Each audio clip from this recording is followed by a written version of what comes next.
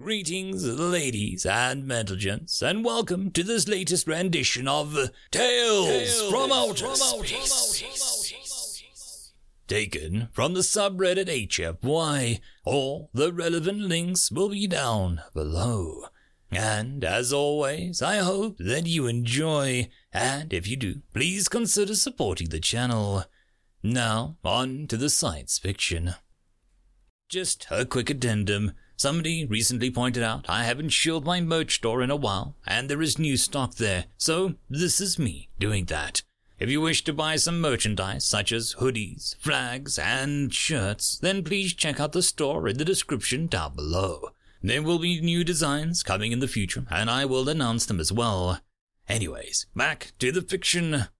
A Patient One, written by My Name Means Bent Nose.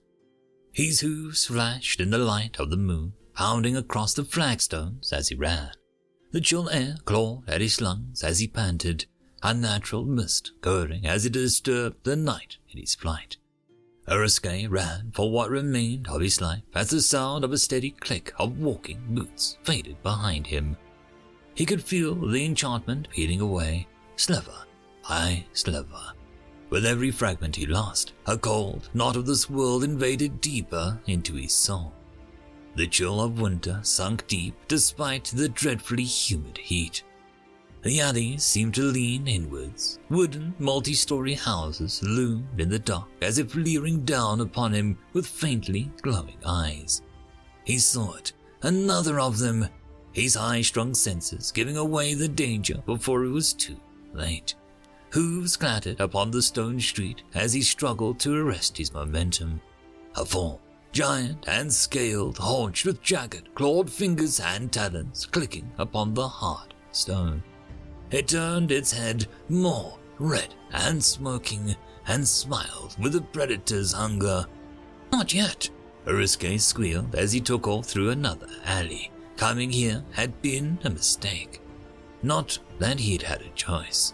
The Balsal, god of death, screamed its rage as Urusque ran out of his malfunctioning heart, spurred on by fear and tightly wound magic.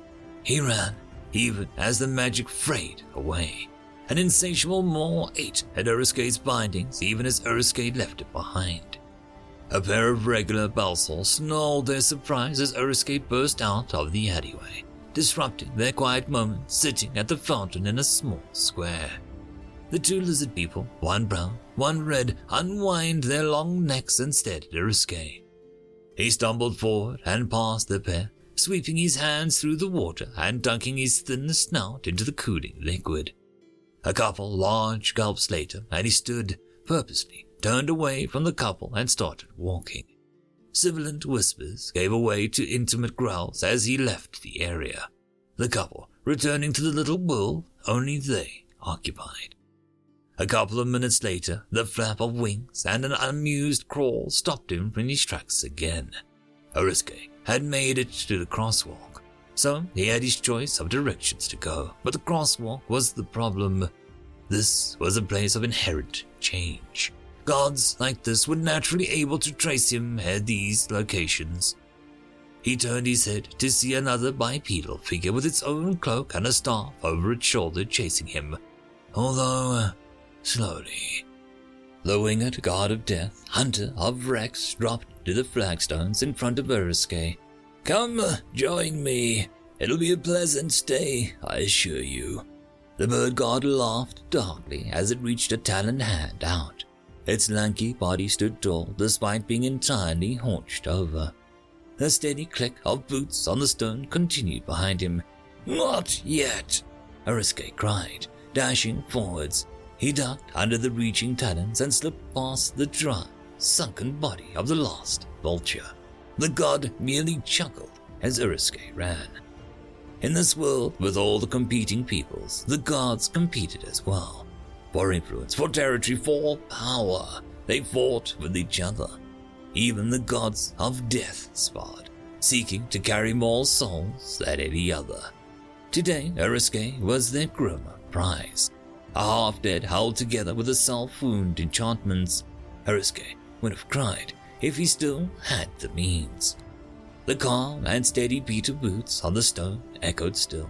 It echoed through the mind even when Uriske entered the light of the main thoroughfare of the night strip, the last remaining place of activity, full of light and laughter, had drawn Uriske like a moth to a flame. It took everything they had to slow down enough to appear to walk out of the alley, as if it wasn't being chased by all sorts of literal death. At least this corrupted body of his had staying power. Nothing like a true undead, but then he wasn't a true necromancer. He was just a diviner. There was no way this decrepit old body would have been able to hold up even a tenth as long without the enchantments he stitched around his soul. That and the enchantments he had inflicted on his old flesh. Flesh that had died only halfway to the city. He understood enough about the soul stuff through his lifetime of scrying to know how to do that much. The core of it had required that he hide it from his own god of death, the noble stag, and by hiding it from his god, he exposed himself to the rest. They couldn't see him, not directly, but they sure could feel Uriske. The eyes in the dark had found him first, of course, the last vulture next. From there, as Uriske approached the free city within all the multitudes of peoples and races, the rest of the gods had joined in this new game. Uriske started forward and traced carefully the last thread he'd thrown out, the very last scrying he'd been able to make before cutting himself off from the web of fate. Giggling females, boasting males, all too wise children and crackling elders, scales and feathers, flesh and fur, it all flashed by. A cacophony of life that he'd never again feel. Something soft wrapped around his left hand and a deathly chill leaned on his right. He heard a deep purr and the soft voice of a predator. Yes, you're the one we've been smelling. Nulla breath stealer, Uriske acknowledged, barely restraining the urge to grab the tail that had placed itself on his hand. It took everything Uriske had to reply in a calm voice. A few days ago, I never imagined I would have come face to face with every god of death under the moon. The Tigress goddess was perhaps the most dangerous, simply because she was the most adept at seeming to be much less than she was. Very few gods could so casually prance around without notice. And then some, the cat goddess purred. You've been highly entertaining to watch, you old Palston. It's too soon, Uriske complained bitterly, even as he felt her place her claws around his frail and withering neck. Are you here to take me for yourself? Oh, no, she purred. I have more than enough souls of all sorts. I dare say I'm about second place in this competition. I arrived here long before you joined the prize pool. Her purr changed to a languorous but friendly laugh. No, I've enjoyed watching the chase. You run very well. Uriske made the mistake of looking at her. Such was his surprise. Eyes as deep as the blackest void pulled at him, robbing him of his breath his body had truly needed. His mouth flapped like a fish on dry land. An eternity passed before she closed her golden eyes and broke the spell. Uriske jerked his head away and gasped, No, I don't need your soul, and I agree, it is too soon. Her hand rose from a single claw pointing down at the road leading past a truly garish house of pleasure. The road seemed small and dangerous despite the gaudy pink and yellow paint of the building it flanked. That way, old Palston, the blessing from me for a good show. That road will hide you for as long as you can follow it. Palston nodded, accepting her offer. Without hesitation, he changed direction and marched. One didn't hesitate on a gift from Luella. The cat was every bit as fickle and playful as one might expect. One last thing. Uriske turned, forgetting his urgency not to look at her, but the breath stealer was looking away. She was looking behind.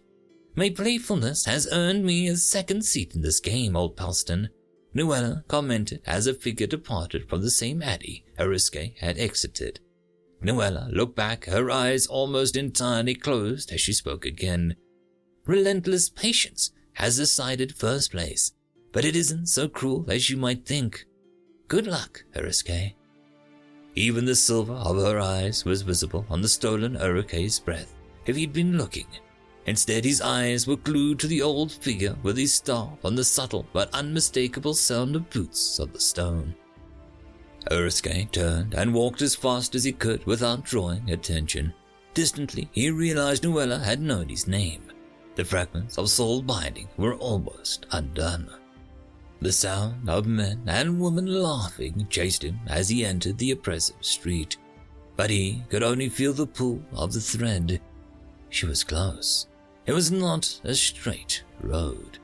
Through tunnels and under overhangs, across tiny bridges overreaching canals, and past more than one alley with glittering eyes, Urusque walked.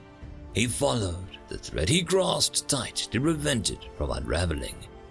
Then he found the end of the path. It didn't look like the end of the road.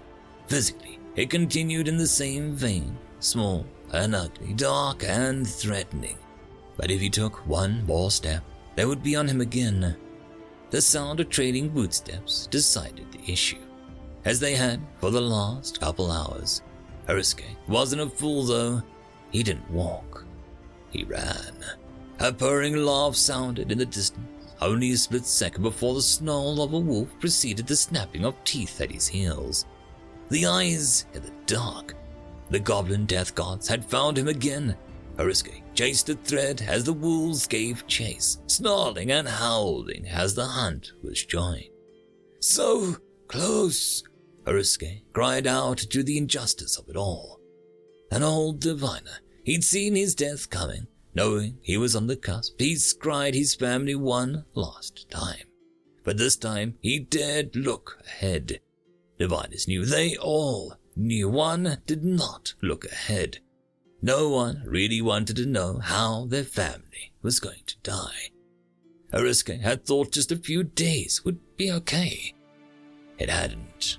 A peek ahead, despite all the skill and power at his disposal, had yielded a vision of horror.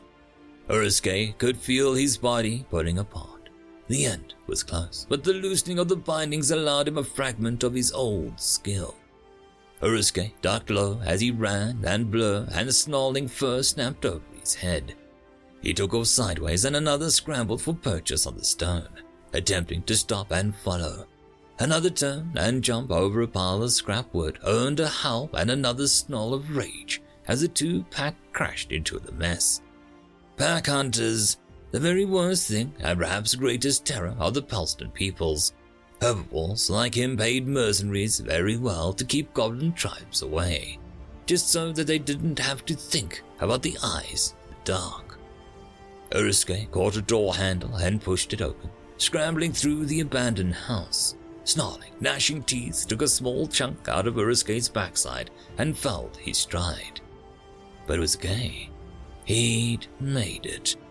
Urusque smashed his way through the door and stopped. Another Pelston cowered across from him, trapped in the corner and cowering behind bloodied arms. He'd found her. He'd found Weshi. He'd found his granddaughter. "Leave her be!"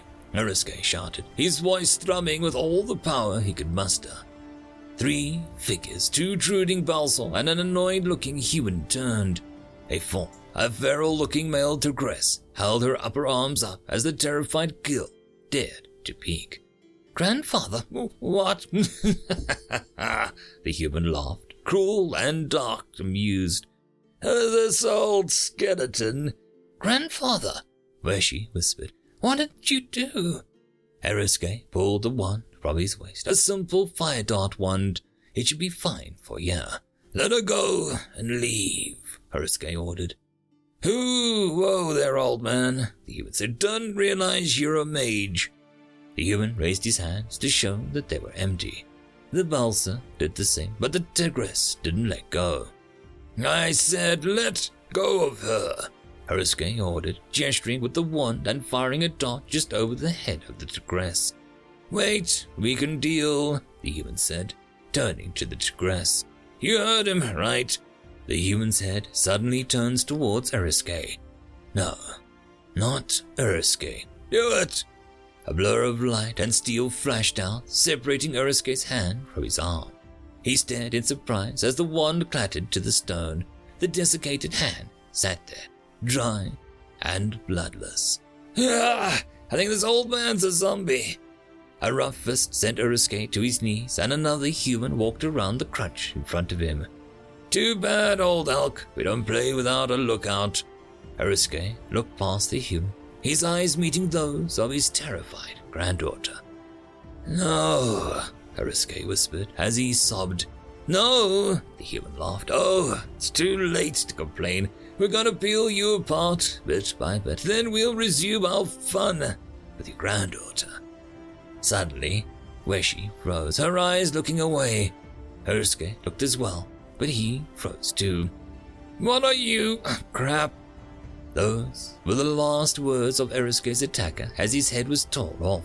With flashing white teeth and a triumphant howl, the eyes in the dark took their bounty. Urisuke couldn't move, the strength in his body having drained away. He could only watch Weshi as she closed her eyes. Together, so far away, they listened to the screams in the lungs and the snarling and tearing of the wolf gods. No, Urisuke called out. The gods had finished with the attackers. Now one loomed over Weshi. She opened her eyes and cried out, and Urisuke heard a strange click. Feck off, you old mutts! Steel flashed in the moonlight, and a great wolf loomed over Weshi, yelped in pain. A single human had stepped in the way. He stood, relaxed, scythe over his shoulder, glittering with moonlight and blood. Surprised, Urisuke turned his head to look, only to see the wolves flinching away whenever the human looked upon them. Well, gonna try me again, the human growled. Couple more scruffles like this and you'll really be mine. You know you wanna. One of the lesser wolves growled, only to yelp when the largest of the pack snapped. Then, as a group, they melted away. Hey, girl! Nevin called to Weshi, folding the scythe into the groove of the handle, returning it to the shape of a staff. Help your grandpa up. He's really on his last breath. She hiccuped in surprise, then clattered to her hooves and rushed over. Weshi hesitated for a moment as she stepped around and severed hand. Shaking her head, she leaned down to help draw Urisuke to his feet. You're as cold as death, Weshi hissed in fear and surprise. Well, yes, Urisuke admitted, but this was the only way. The only way I could save you. Weshi's mouth opened, but no words came out. She wasn't a dumb girl. She knew what he had meant. The Palston god of death was a moonlight piece, a pure white stag of mournful beauty, and an utter pacifist. A diviner like Urisuke, beholden to the gods as he was not permitted to meddle with death. To save her, Urisuke could only break the rules. Weshi collected the wand, pulled Urisuke's good arm around her shoulder, and walked. The companion followed, his boots echoing on the stone. They walked in silence for a bit. Weshi's tears ran free as she barely restrained her emotions.